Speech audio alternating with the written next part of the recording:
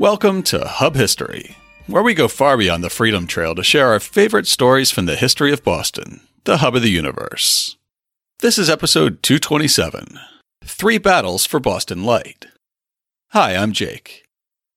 The last time I visited Little Brewster Island in the Outer Harbor was in 2016, to celebrate the 300th anniversary of Boston Light. America's first and oldest light station still welcomes visitors and locals alike when they approach the city by sea. But that wasn't always the case. This week, we're talking about some Revolutionary War history and the 3 attempts to destroy Boston Light during the Siege of Boston.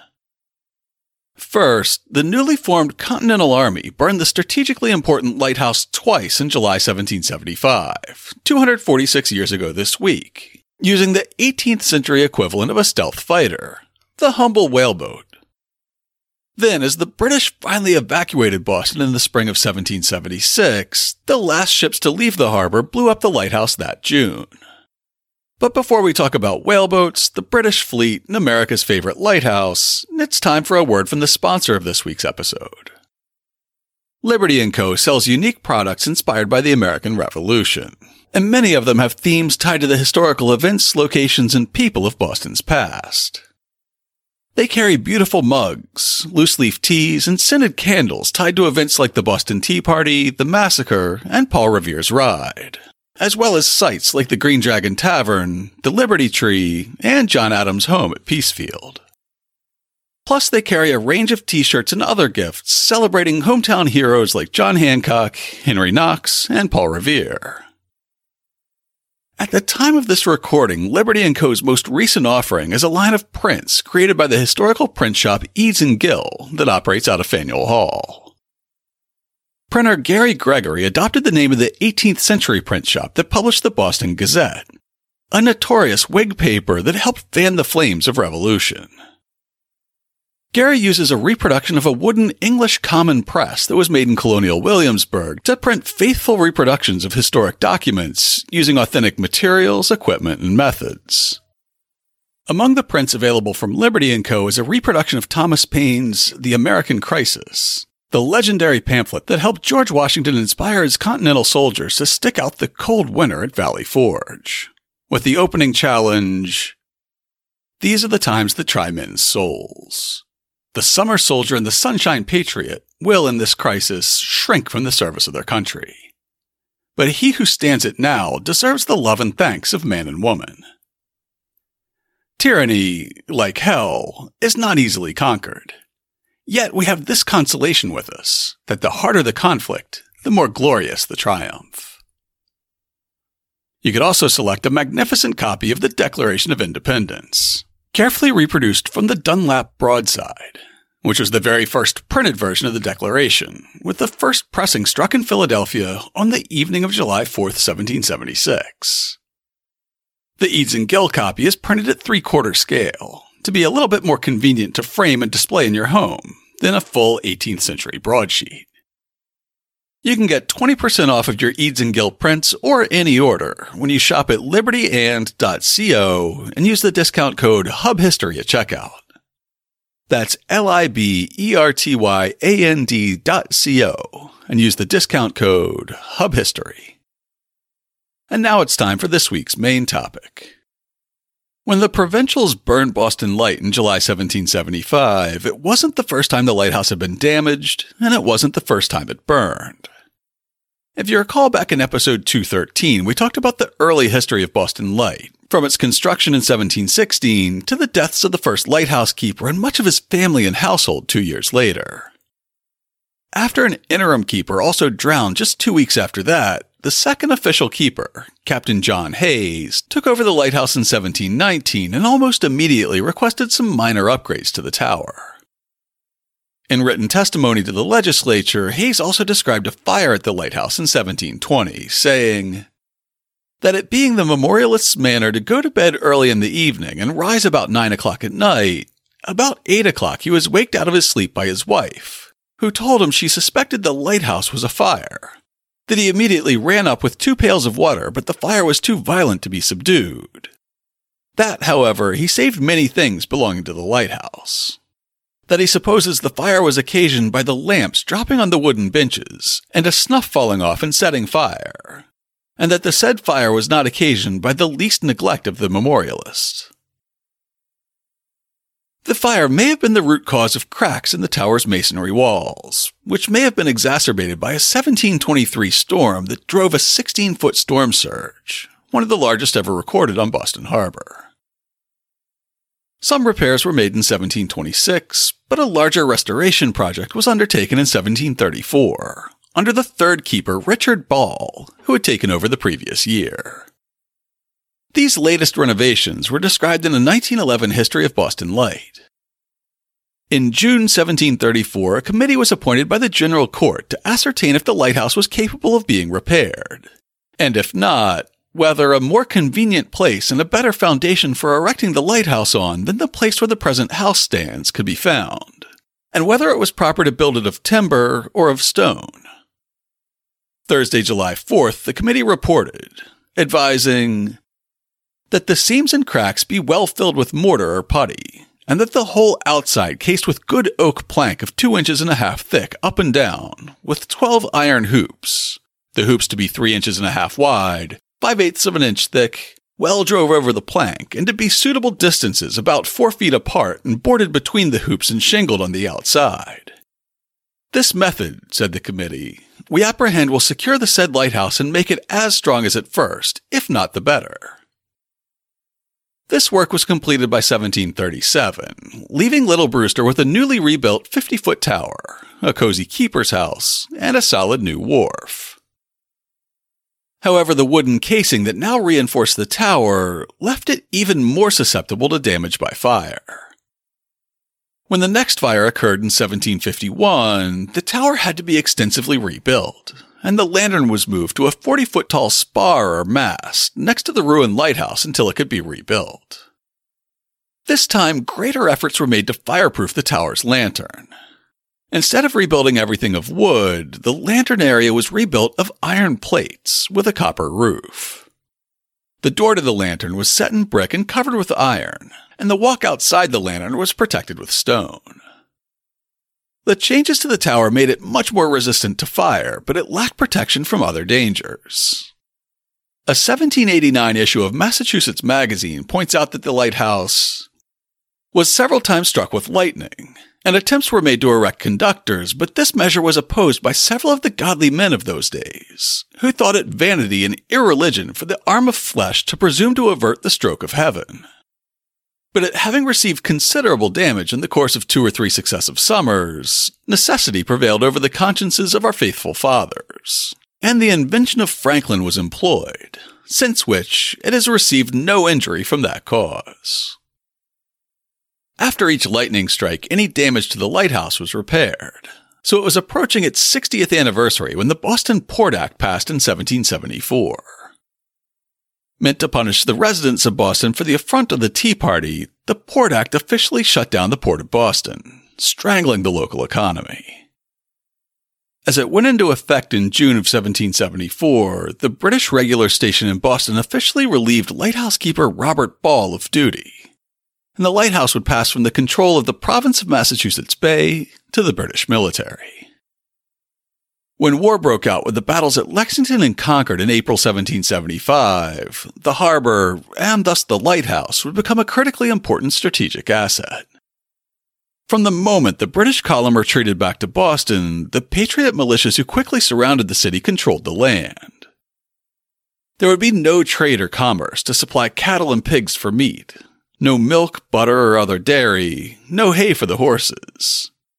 When it started to get cold, there would be no straw for bedding and insulation, and no firewood to keep the redcoats warm.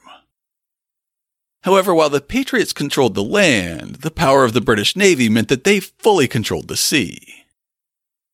Boston, as we may have mentioned before, was a peninsular city.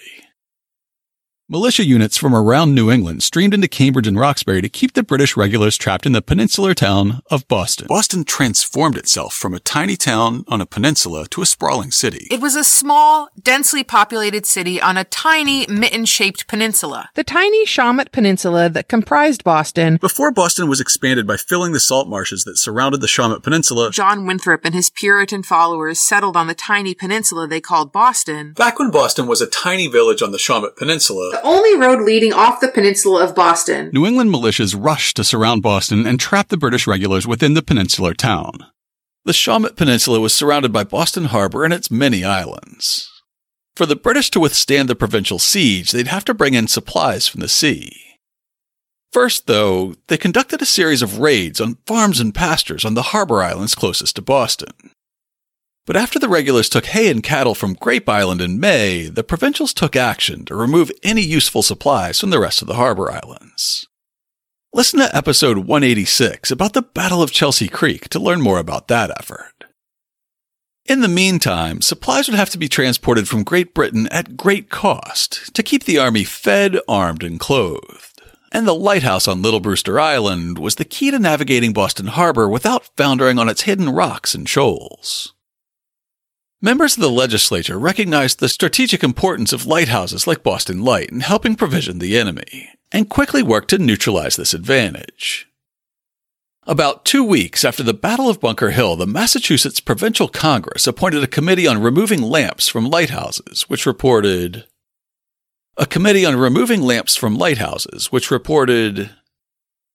"It is recommended to the Committee of Correspondence or Selectmen of the town of Chelsea to remove and secure, if practicable, the lamps and oil from the lighthouse at the entrance of Boston Harbor, with all the appurtenances thereunto belonging. Also, it's recommended to the Committee of Safety of the town of Gloucester that the same measures be taken with respect to the lighthouses on Thatcher's Island, and that the keeper of said lights, with the several boats, cattle, etc., be also removed from thence.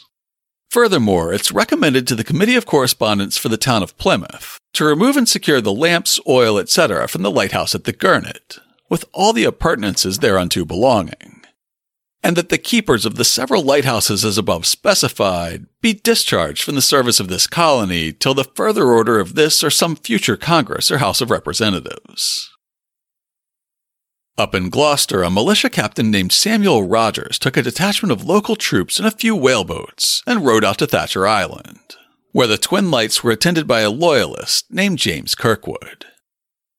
After landing, Rogers later wrote, "They broke the lighthouse glasses and lamps all to pieces, brought away the oil together with Captain Kirkwood's family and all that he had on the island, and put them on the Main to shift for themselves." Down in Plymouth, the keeper of Gurnet Light was John Thomas, a reliable patriot who ended up marching with the Plymouth Regiment. That left Boston, where the lighthouse was already under military control. Securing the lamps and oil from Boston Light wouldn't be so easy. Certainly it was beyond the ability of the selectmen of Chelsea to sail out among Rear Admiral Samuel Graves' powerful British fleet, land on Little Brewster Island in the outermost harbor, somehow incapacitate the redcoats guarding the lighthouse, and then bring the important bits back to shore. It's actually surprisingly hard to tell who ordered the raid that would end with the Continentals burning Boston Light for the first time. George Washington took command of the Continental headquarters in Cambridge on July 3rd. He held a council of war with his top generals and colonels on July 9th to get a feel for how the two armies were situated. And on July 13th, he ordered the removal of livestock from vulnerable coastal areas like East Boston and Winthrop, where the British might take them. However, Washington's later letters indicate that he was taken by surprise, both by the raid and its success. More likely as Brigadier General William Heath of Roxbury. Certainly he would take credit for the raid in letters to General Washington after the fact, and he likely ordered the attack by an officer under his command. It's possible, however, that that officer, Major Joseph Vose of Milton, who would later command a battalion at the American victory at Yorktown, simply had a good idea and ran with it. We know that Vose ordered about 400 men in whaleboats to row to the Nantasket Peninsula late in the evening of July 18, 1775. Daylight found them removing grain, hay, and other useful supplies from the farms at Nantasket, but they weren't done yet. Their work at Nantasket would continue into a third day, July 20th, which Caleb Haskell, a militia private from Newburyport, had recently arrived in Cambridge, described in his diary. This day is a fast, appointed by the Continental Congress. On the morning of the 20th, the journal of the British warship HMS Lively recorded, "Moored in Nantasket Road. At 8 a.m., discovered a number of whaleboats crossing from Nantasket to the lighthouse." Having surprised the British with this landing, Vose's detachment got right to work on Little Brewster Island, as a letter to John Adams from his cousin Richard Cranch on July 24th reveals. On Thursday morning, a company commanded by Major Vose of Milton went over to the lighthouse, took down and brought off the lamps, brought off a barrel of gunpowder, several tierces of oil, a quantity of old cordage, several boats, and then burnt the lighthouse, but not the dwelling house. An officer stationed in the main Continental encampment at Cambridge witnessed Vose's success from 12 miles away. At the time, Brighton wasn't yet independent was referred to as Little Cambridge, with the officer writing, "I was at Little Cambridge when the guns wakened me. I ascended an eminence at a distance and saw the flames of the lighthouse ascending up to heaven like a grateful incense, and the ships wasting their powder. As soon as a party of Royal Marines could be organized from the ships in the outer harbor, they launched to intercept Vose's detachment, as recorded in the journal of the British warship HMS Lively. Came on board the Admiral's longboat in Somerset's launch. At 3:30 p.m., the boats put off from the ship with Lieutenant Gibbons. At 7, the boats returned."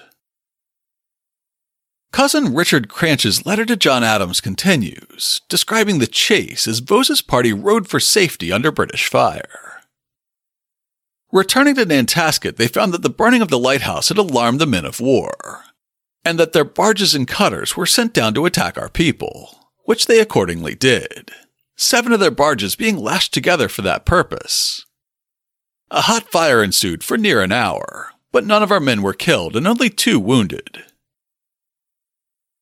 When they reached dry land, the tired oarsmen faked a hasty retreat to try and draw the Marines onto shore, where the Patriots would have an overwhelming advantage, as Abigail Adams described in her own letter to John.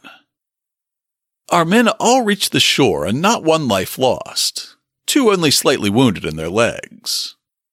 They marched up a hill and drew into order in hopes that the Marines would land, but they chose rather to return without a land engagement, though 'tis thought they will burn the town down as soon as our forces leave it. These little skirmishes seem trifling, but they serve to inure our men and harden them to danger." Whether or not he actually issued the order that sent Major Vose to Boston Light, General Heath was delighted to report the raid's success to General Washington the next day. "Sir, I have the pleasure to inform your Excellency that Major Vose of my own regiment, besides securing the barley on Nantasket, yesterday morning landed on the lighthouse island with 6 or 7 boats. The lighthouse was set on fire and the woodwork burnt. The party brought off 3 casks of oil, all the furniture of the lighthouse, about 50 pounds of gunpowder, a quantity of cordage, etc., and an inventory of which will be forwarded to your Excellency. Some of the brave men who effected this, with their lives in their hands, have just now applied to me to know whether it was to be considered as plunder or otherwise. I was not able to determine this matter, but told them that I would lay the matter before your Excellency. I would beg leave to add that these brave men were, some of them, at Grape Island, Deer Island, and at Long Island. Each of those islands were stripped of their stock, etc. On the other side of the lines, a notice was issued on behalf of Admiral Graves the day after the raid. This is to give notice that the lighthouse on Thatcher's Island, commonly called Cape Ann Lights, and the lighthouse at the entrance of Boston Harbor are burned and destroyed by the rebels. And further notice is given that all seafaring people be careful that they are not deceived by false lights, which the rebels threaten to hang out in order to decoy vessels to their destruction. We'll come back to the idea of decoys to draw British ships to their destruction, but first, let's return to Admiral Graves. As we just heard, the Continental whaleboats were able to handily outrow and outmaneuver the barges, schooner, and cutters that were sent to pursue them. The same whaleboats had been used in the raids on Long, Deer, and Noddle's Islands in the preceding weeks, and they seemed nearly untouchable to the British admiral. The traditional New England whaleboat is a wooden vessel that's nearly canoe-shaped, but much larger. A whaleboat usually had a single mast and could be sailed, but the masts were usually stowed and the boats were usually rowed, with 2, 3, or as many as 5 oarsmen pulling on each side, plus another manning the steering oar in the stern. After a whaling ship spotted its quarry, a flotilla of these smaller boats would be lowered into the water to pursue and harpoon it. They were fairly symmetrical end to end, so they could be rowed in either direction in a pinch. They had a small keel and a shallow draft, so they could get very near shore when needed. Recognizing their value early in the conflict, the New England militias had commandeered as many whaleboats as they could find, from New Bedford to Salem, hiding them in the tidal creeks around Boston Harbor. To Admiral Graves, these glorified rowboats seemed as elusive as a modern stealth fighter. On July 24th, a few days after the raid on the lighthouse, he sat down and wrote his own analysis of these traditional New England craft. On the 20th, some rebels and whaleboats went from Nantasket and Macomb and set fire to Boston Lighthouse, which is at present rendered useless. The rebels have collected near 300 whaleboats in the different creeks around this harbor, and begin to make little expeditions to the islands. From their lightness and drawing little water, they can not only outrow our boats, but by getting into shoal water and in calms, they must constantly escape.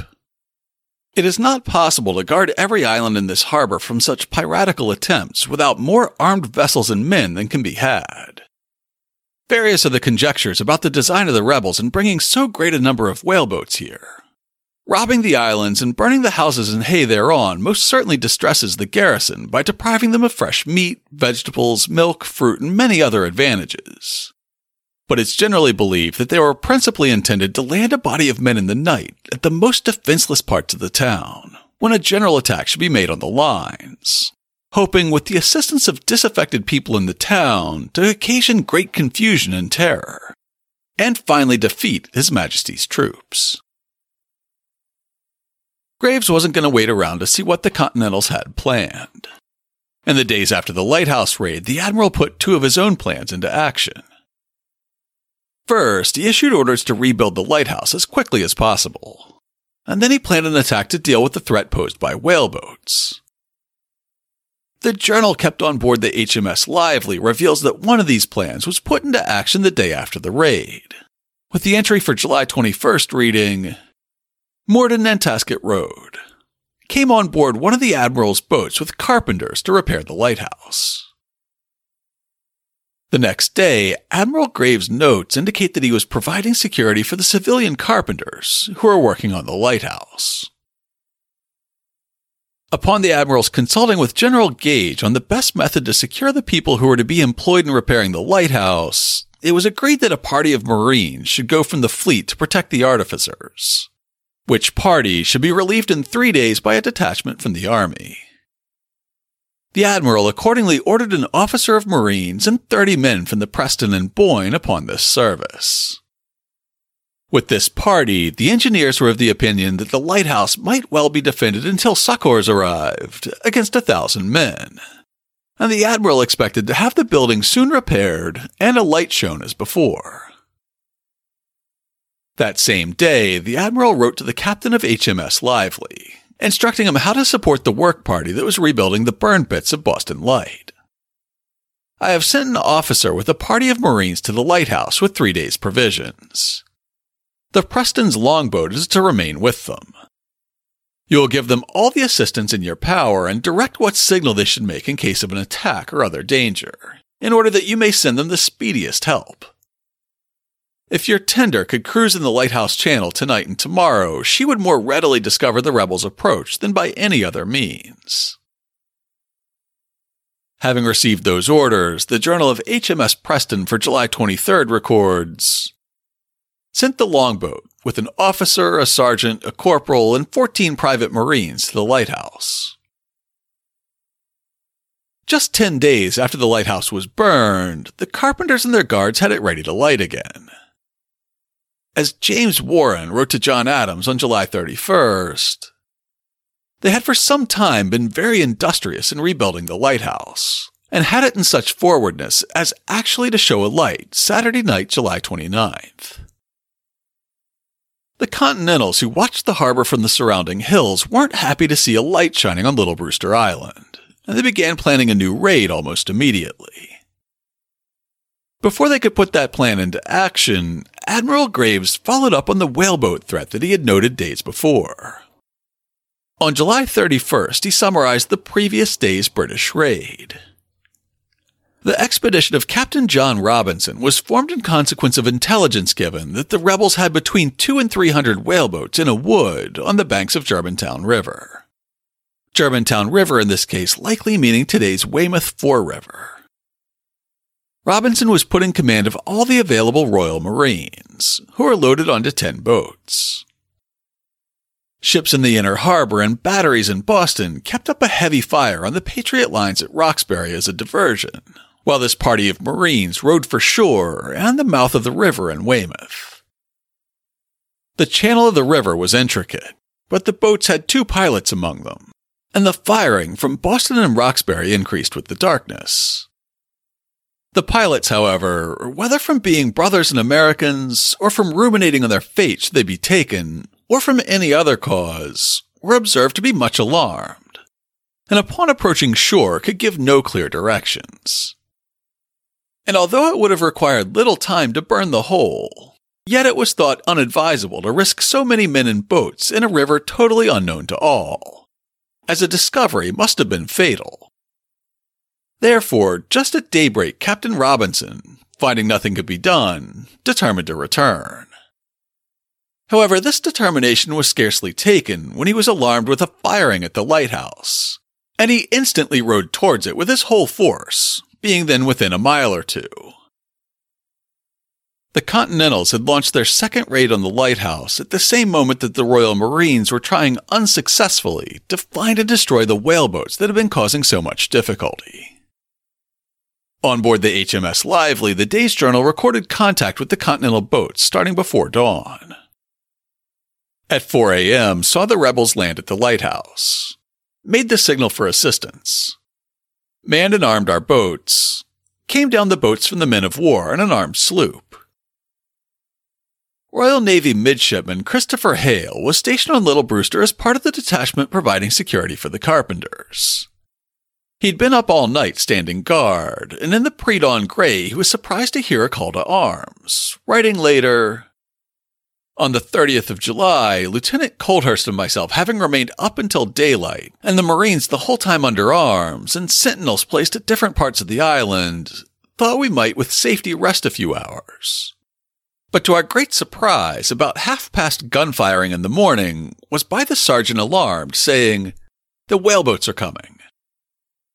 Lieutenant Coldhurst and myself, having laid down in our clothes, repaired with the greatest expedition to the guardroom, and ordered the Marines immediately to the place where we imagined the rebels intended to land, who we found within pistol shot of the rocks to the number of 33 boats, each boat containing about 13 men. As Hale got the defenses organized on land, the sailors on board HMS Scorpion, anchored nearby, supported the British defenders on the island. The ship's journal entry notes that they were moored with springs on the cables, meaning that additional ropes ran from the deck to the anchor cables, allowing the crew to swing the ship side to side at anchor and bring the guns to bear in any direction. Seeing the landing at the lighthouse, the crew of the Scorpion began firing. At 9, fired 4 shots at the rebels on shore at the lighthouse. Sent a boat, manned and armed, to watch their motions. People under arms all night. Moored off the lighthouse. Meanwhile, Midshipman Hale was having trouble managing the defenses on Little Brewster, because too many of his Marines had been in their cups the previous evening, as he complained on July 30th. The Marines were drawn up, though not without great confusion, perceiving many of them in liquor and totally unfit for service. Notwithstanding, I will venture to affirm every precaution was used to prevent it, by frequently examining them and cautioning the carpenters against bringing liquor, on pain of their being sent prisoners to Boston, though I'm of the opinion it could be conveyed to them by no other means. Several of the Marines were perceived to be in liquor in the night, and 2 sentinels relieved and confined for that fault. As the day heated up, Hale found himself with a party of about 35 Marines, a significant number of whom were too drunk or hungover to be effective in battle. With him were about a dozen civilian carpenters, some of whom were loyalists from Marshfield. With this meager force, he was supposed to defend a tiny 7-acre island with no trees and no cover except the lighthouse itself and the keeper's residence. The only saving grace was that the rocky shores meant that there were only a couple of approaches, where 7 years war veteran Major Benjamin Tupper and his roughly 300 Continentals could effect a landing. Hale was faced with a difficult decision. Should he try to organize his drunken Marines into lines of battle and meet the Continentals as they landed, despite being outnumbered by about 10 to 1? Should he barricade the keeper's house as an Alamo position and try to hold out until reinforcements could arrive? Or should they all just make a run for it? Midshipman Hale described how he and a fellow officer quickly debated the options as the whaleboats bore down on them. The Marines, without orders, fired a number of muskets at the boats, then laying on their oars. Lieutenant Colthurst then advised with me what was the most proper to be done, observing there was a much greater force than was possible for us to defeat. I replied, as the whaleboats were laying on their oars and appearing to consult how they should act, by continuing the fire they might probably retreat. Which words I had scarcely uttered when the rebels cheered, divided, and proceeded to land on different parts of the island. Lieutenant Colthurst was then of the opinion that by retreating to the house, we might defend ourselves till assistance came from the ships, but recalled his proposals, giving for reason that as the house was defended within only, the rebels would set it on fire, which, if I may presume to give my opinion, was highly probable, as the rebels, after getting within a few yards of it, would have received no hurt from our fire, it being impossible to bring any muskets to bear on them, and there being many openings in the lower part of the house which they might with great ease have set fire to. He therefore judged it expedient for us all to retreat on board a schooner, then laying in the mole afloat, which, finding him resolved on doing, and many of the rebels being landed, with his approbation I told him I would repair to the longboat, which lay at a small distance from the mole, and use my endeavors to cover the Marines in the embarking, which he consented to. I proceeded to the wharf, jumped overboard, and waded to a canoe, by which means gained the longboat, got under way, and used my endeavors to cover their retreat. The schooner in Easting grounded, which being observed by the rebels, who having set the houses on fire immediately boarded, and took them all prisoner. As I could be of no further assistance, I judged it necessary for the safety of the men and boat, the whaleboats then pursuing me, to retreat towards the Lively, which I could not effect without difficulty, being obliged to turn against the tide. I cannot pretend to say what number of men were killed or wounded, nor did I see any fall, except Mr. Colthurst on the wharf getting his men on board the schooner. Lieutenant Colthurst was among the casualties described by Major Tupper in his after-action report to General Horatio Gates. Sir, I'm now able to give a more particular account of the expedition to the lighthouse than when I saw you before. I find by examination that we killed 6 persons on the spot, one of which was a lieutenant, that we have 5 Marines and 1 Tory in the hospital, that 1 died of his wounds before he arrived at Roxbury, that 1 woman and a lad is still at Dorchester, so that adding the 15 above mentioned to the 38 which General Ward sent over to Cambridge makes 53 killed and taken. The raid had gone better than anybody expected. Tupper's Continentals had burned the lighthouse again, and they'd taken prisoners. Now they just had to make it back to shore in friendly lines. Captain Robinson's Royal Marines, while unable to get into Weymouth to burn the stockpile of whaleboats, was now close enough to make life difficult for Major Tupper and his whaleboats, which were now loaded down with dozens of prisoners. The Journal of HMS Lively hints at just how close a call it was. The boats from the men of war and an armed sloop drove the rebels on shore and took 2 of their whaleboats, sailed the sloop and boats for Boston, came down and anchored off the lighthouse. In Major Tupper's report to General Gates, he also emphasizes the close call, but he makes sure to describe how one-sided the battle was. Major Crane, with his field piece, meaning a small cannon, which was planted on Nantasket Beach to cover our retreat, sunk one of their boats and probably killed sundry of their crew as the enemy approached within 200 yards.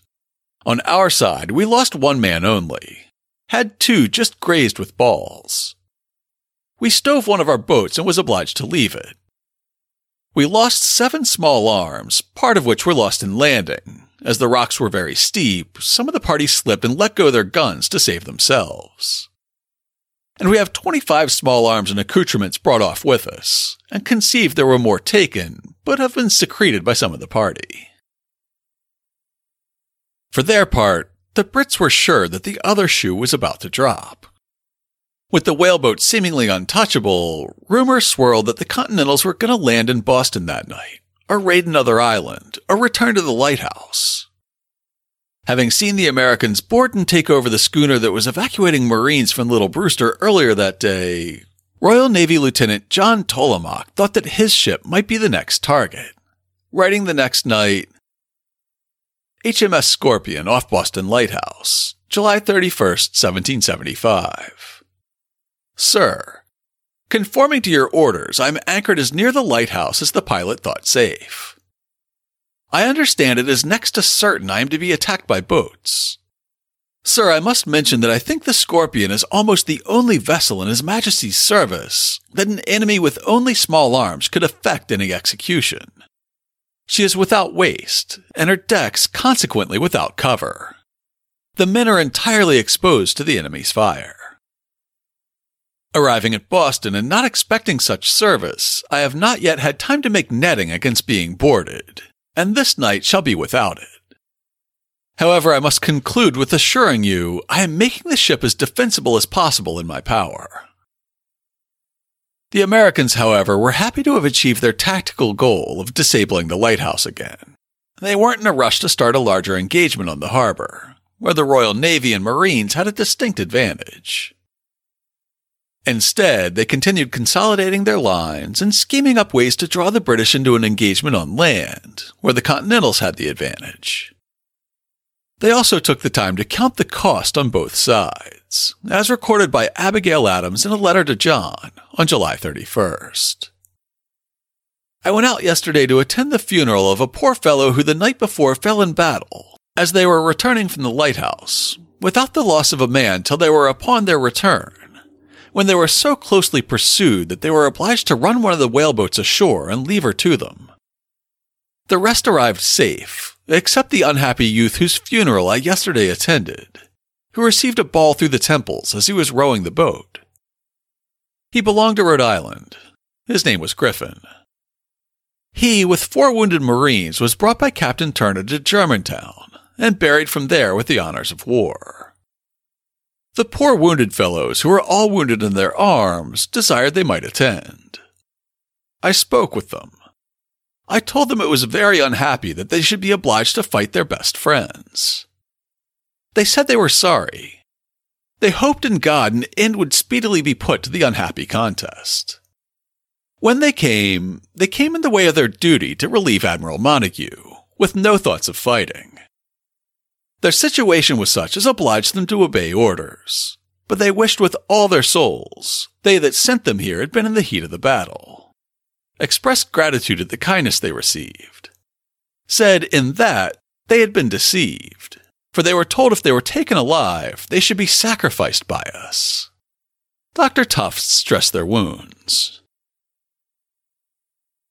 The care shown to these British prisoners by their captors over 150 years before the Geneva Convention caught General Washington's attention.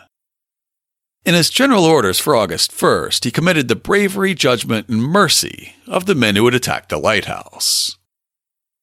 The general thanks Major Tupper and the officers and soldiers under his command for their gallant and soldier-like behavior in possessing themselves of the enemy's post at the lighthouse, and for the number of prisoners they took there, and doubts not but the Continental Army will be as famous for their mercy as for their valor. In his own July 31st letter to John Adams, Mass Provincial Congress President James Warren noted that at least some of the civilian carpenters were well known to the rebels. Among the prisoners are 4 Marshfield Tories and 3 or 4 others. The rest are Marines and soldiers. One of the whites of Marshfield is wounded, it's said mortally. No doubt, but the surviving Tory carpenters would have been expelled from the province with the Banishment Act of 1778 if they hadn't already left Massachusetts with the evacuation of Boston in 1776. Today we celebrate March 17th as the anniversary of the British evacuation, but they only evacuated the town of Boston, not the harbor. Some British ships would continue to linger in the outer harbor until June. With this potential threat still hanging around in Boston's backyard, many eyes watched the harbor from the surrounding hills. And none more keenly than businessman and progenitor of many future Boston mayors, Josiah Quincy. Starting almost as soon as the fleet moved from Boston's wharves to the shipping channel near Peddocks Island known as Nantasket Roads, Quincy kept a near constant watch on the fleet and regularly reported their movements to George Washington. For example, the very day the fleet was forced to fall down to Nantasket Road, Quincy wrote on March 21st, 1776, "Yesterday in the afternoon, we were happily relieved by the appearance of a number of whaleboats stretching across our bay, under the command, as I have since heard, of the brave Lieutenant Colonel Tupper, who in the forenoon had been cannonading the ships with 1 or more field pieces from the east head of Thompson's Island, and I suppose last night cannonaded them again from the same place, or from Spectacle Island. This judicious maneuver had its genuine effect. For this morning, the Admiral and all the rest of the ships except one of the line came to sail and fell down to Nantasket Road, where a countless number is now collected." In reply, George Washington wrote, "The continuance of the fleet in Nantasket Road affords matter for speculation. It surpasses my comprehension and awakens all my suspicions." Josiah Quincy would keep such a close eye on the harbor that he sometimes sent Washington hour-by-hour reports on what ships were moving on the harbor at any given time and what signal flags they were flying. George Washington was not Josiah Quincy's only correspondent, and it seems like everyone in Massachusetts was sending letters to John Adams down in Philadelphia. In a letter to Adams on June 13, 1776, Quincy griped, "It is almost 3 months since, by the smiles of Providence upon our army, General Howe with the rest of our unnatural and perfidious enemies were forced to abandon the capital of this colony. On which memorable event I sincerely congratulate you. But to my astonishment, anger, and just resentment, a single 50-gun ship has ever since kept possession of Nantasket Road, and by your tenders taken more prizes than, at a moderate computation, would have fortified and rendered impregnable every island in this harbor." Meaning that the value of the American cargoes the lingering British captured was greater than the cost of building strong forts on the harbor islands. Quincy continues, "To increase our hazards, and to add to our mortification, on the 10th instant 7 transports filled with Highland troops arrived in Nantasket Road. This event has waked the watchman of the public weal, for, whilst I'm writing, I hear there are parties with cannon, mortars, and entrenching tools going this night to fortify the Moon, Great Hill at Howe's Neck, Peddocks Island, Long Island, and Nantasket. The Commodore, about 11 o'clock, brought his broadside to bear upon Nantasket and fired about 20 of his lower-tier guns, at which place I suppose they are now at work." For his part, John Adams had been nearly desperate to see fortifications go up on the harbor islands ever since the initial evacuation. Now that he was finally getting his wish, author Pelatiah Webster wrote to him on June 13, 1776, 11 enemy vessels are at Nantasket, mostly transports lately arrived. The Bostonians will occupy the heights of Allerton Point, Long Island, and Peddocks Island this night, and design to clear the harbor soon of enemy ships. Forts at Dorchester Point, Noddle's Island, Point Shirley, the Castle, and Charlestown Point are in great forwardness. By June of 1776, George Washington and the main force of the Continental Army had moved to New York, as the main theater of war opened around Manhattan Island. But a small garrison remained around Boston. As we've described in earlier episodes, several hundred Continental troops and a few hundred more local militia began fortifying the heights at Peddocks Island, Long Island, Hull, and other easy-to-reach points on the evening of June 13th, putting their artillery well within range of any ships remaining in Nantasket roads. Our very observant Josiah Quincy wrote to John Adams on June 14th that he could see about 300 volunteers at Squantum Point, but he saw no evidence of orders or organization. His letter continues, "However, with our glass, we could see a large number of men collected upon the east head of Long Island, and about 6 o'clock an 18-pounder was discharged upon the ships in the road, when the transports and tenders immediately came to sail. After about a half a dozen shot were discharged from the first cannon, a second of the same bore was got ready, and a warm cannonading of the Commodore ensued, when he clapped a spring upon his cable and brought his broadside to bear, and returned the fire, with seeming resolution. But very soon discovering a shell from an 18-inch mortar burst in the air about 2/3 of the way to his ship, he slipped or cut his cables and came to sail." Another of John Adams' many pen pals gave a more detailed description of the operation, though from a surprising source. Miss Polly Palmer wrote to the Continental Congressman on June 15, 1776. "You will wonder at receiving a letter from one who is very far from being sufficiently qualified to write to a member of the Grand Congress. But I am under parental injunctions to do it, which every good child ought to obey. In other words, Father's making me write to you." She describes the secrecy surrounding the plan to move troops onto the harbor islands, and the difficulty in getting cannons and troops where they needed to be, and continues, 700 of the Continental troops were ordered to Long Island and Moon Island, 700 of colony troops and militia to Nantasket, and 700 ditto to Peddocks Island and Spears Hill. The night was dark and so still that our people could hear the sound of the voices on board the ships in their common conversation. In the meantime, the fort at Long Island was carrying on briskly, so that before 7 in the morning, they began to fire upon the ships.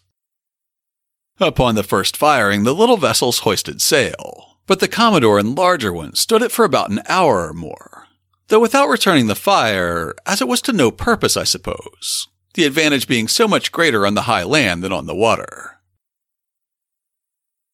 That morning, Captain Francis Banks of the HMS Renown saw the progress that had been made overnight and began gathering up his fleet to leave the harbor. The ship's journal entry for June 14, 1776 states, "At daybreak in the morning, perceived the rebels had thrown up 2 very strong batteries on Long Island. Immediately sent my boat on board the transports to order them under way. At the same time, sent the gunboat and cutter to bring the sick off from George's Island. At 5 a.m., the rebels began to fire upon me from the batteries on Long Island, and likewise hove several shells. Fired 50 shot at the rebels. At 7, unmoored." You'd think that being burned twice in 2 weeks would be enough carnage for one lighthouse, but less than a year later, Boston Light was faced with yet another destruction. Polly Palmer's letter continues, "Before 9 o'clock, the Commodore thought proper to set sail with all his ships and small craft. After having stood a continued fire from Long Island all that time. As it was calm, they sailed but slowly, and brought to by the lighthouse, which they dismantled and blew up, taking all their soldiers from that place with the cannon. This was about 1 o'clock yesterday. On the British side, the landing on Little Brewster was recorded by both Captain Banks of the Renown and the captain of HMS Hope.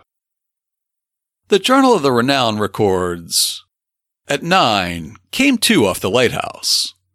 Sent my boats and brought off Lieutenant Stewart and his party of Marines, as also Lieutenant Curry with my own party, having effectually destroyed the lighthouse by blowing it up, 2 barrels of powder being sent from the ship for that purpose." The Hope kept close by the Renown during this interlude, with its journal stating, "At 10 a.m. anchored off the lighthouse. At 11, the rebels opened a battery on Nantasket Head and fired a number of shot at the shipping.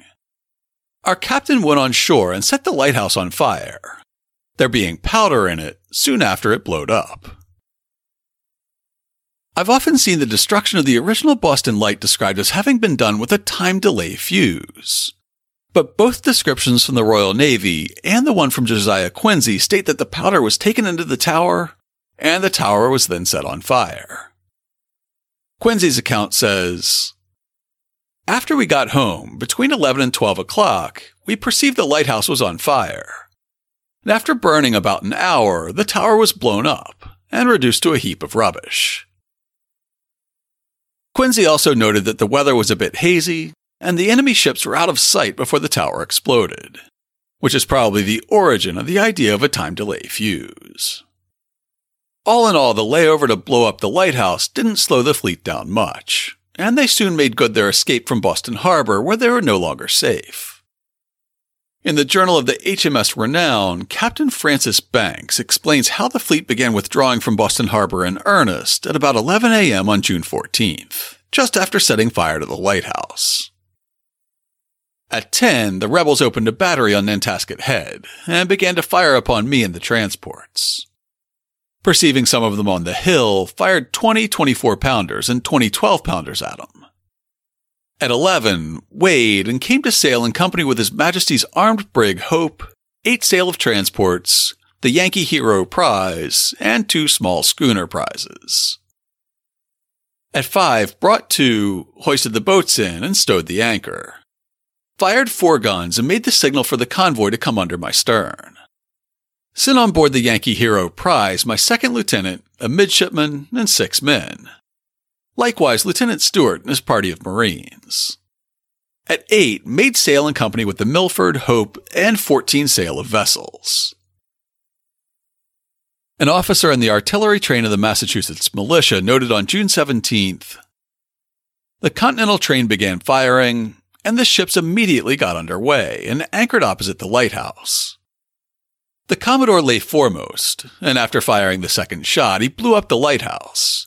And at our 4th round, the whole fleet got under way a second time.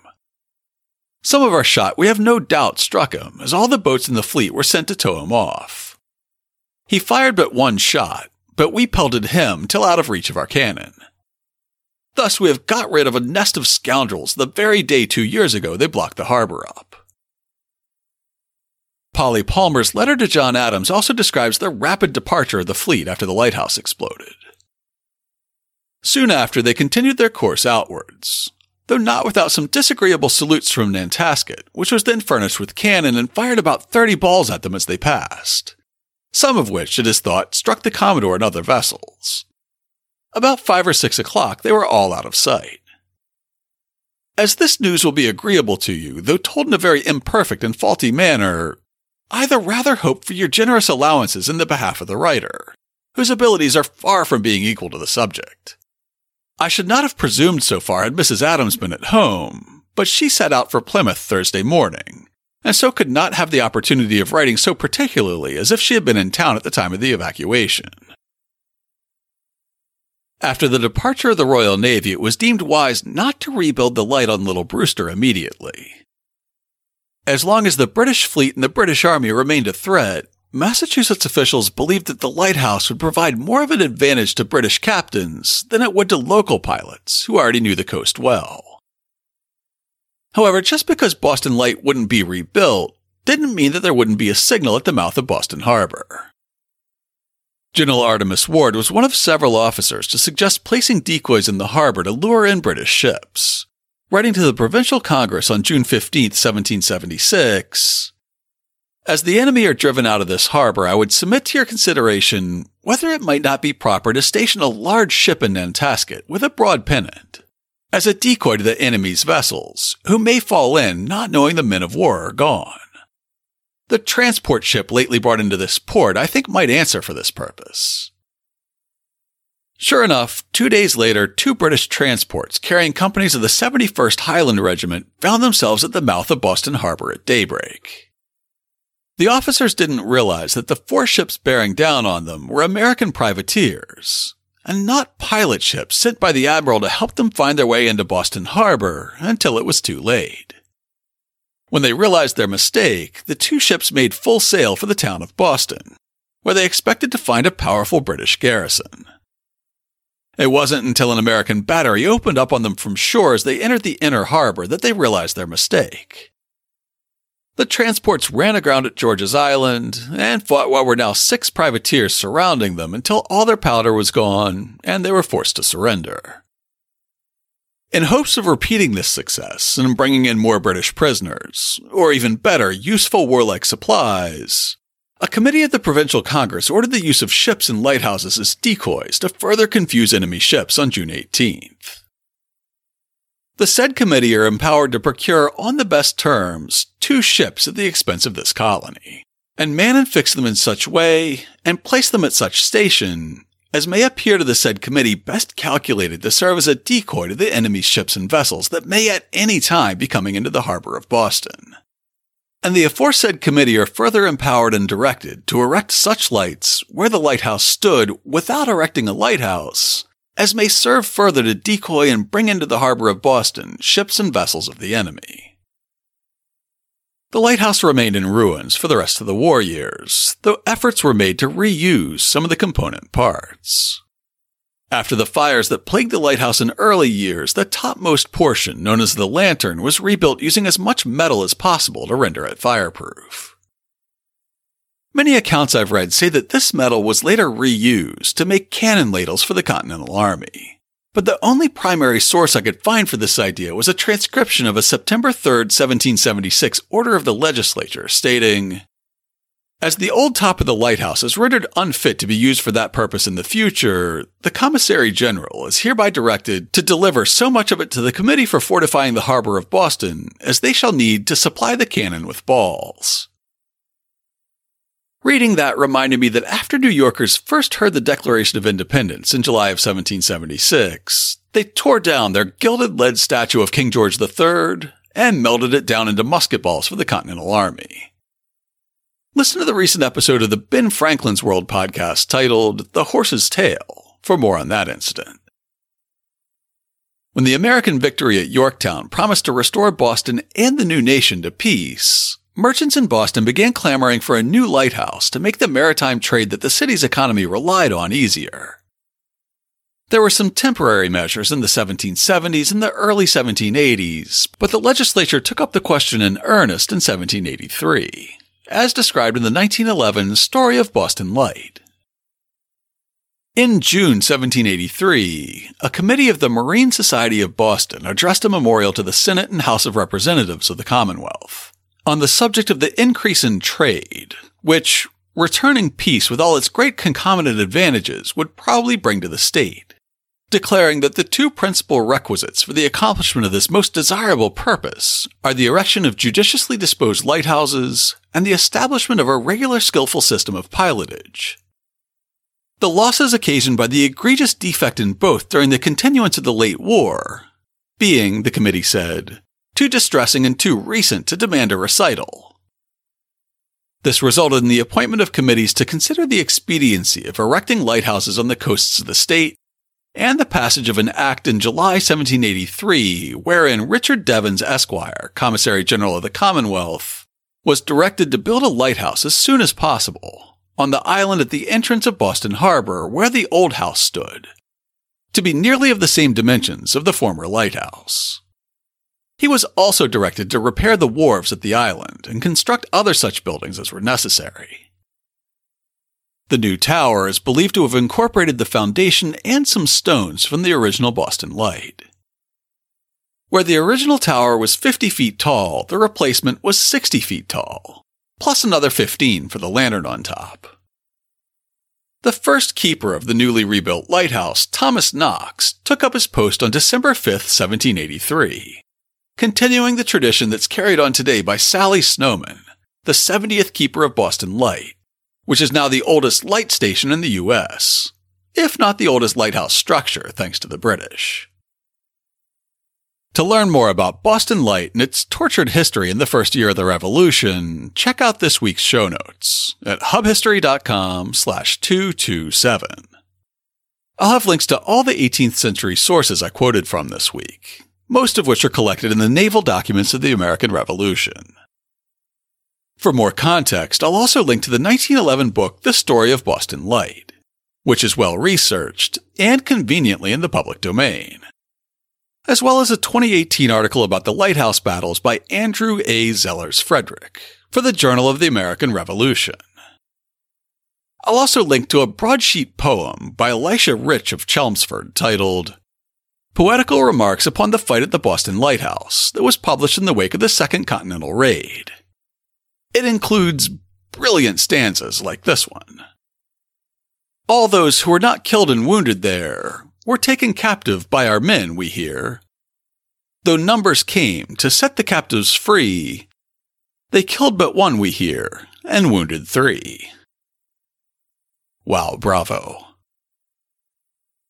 If you happen to be free on July 29th at 3:30 p.m., and you're up for another virtual event, even as we get used to doing things in person again, our friends over at Revolutionary Spaces have a really good-looking talk coming up. Titled From Smallpox to COVID-19, Microbes, Hate, and History, it'll discuss how 4 centuries of epidemics have disproportionately impacted the indigenous peoples of North America, from their first contact with Europeans, right up to the slow rollout of vaccine availability on reservations in the U.S. today. The panel will discuss how attitudes have shifted from the early celebration of indigenous deaths as a wonderful plague in the 1629 Charter of Plymouth Colony, to present-day remorse about the perennial lack of good jobs, housing, and healthcare that have made indigenous people especially vulnerable to disease. If you're interested, look for the link to register in this week's show notes. If you'd like to get in touch with us, you can email us at podcast@hubhistory.com. We're Hub History on Twitter, Facebook, and Instagram. Or you can go to hubhistory.com and click on the Contact Us link. While you're on the site, hit the subscribe link and be sure that you never miss an episode. If you subscribe on Apple Podcasts, please consider writing us a brief review. We're still looking for something more current and positive to take the place of the most recent bomb that says we sparkle and crackle with the same delivery and charisma as a high school news program. If you could write us a quick review and make it a little bit nicer than that, drop me a line, and I'll send you a Hub History sticker as a token of appreciation. That's all for now. Stay safe out there, listeners.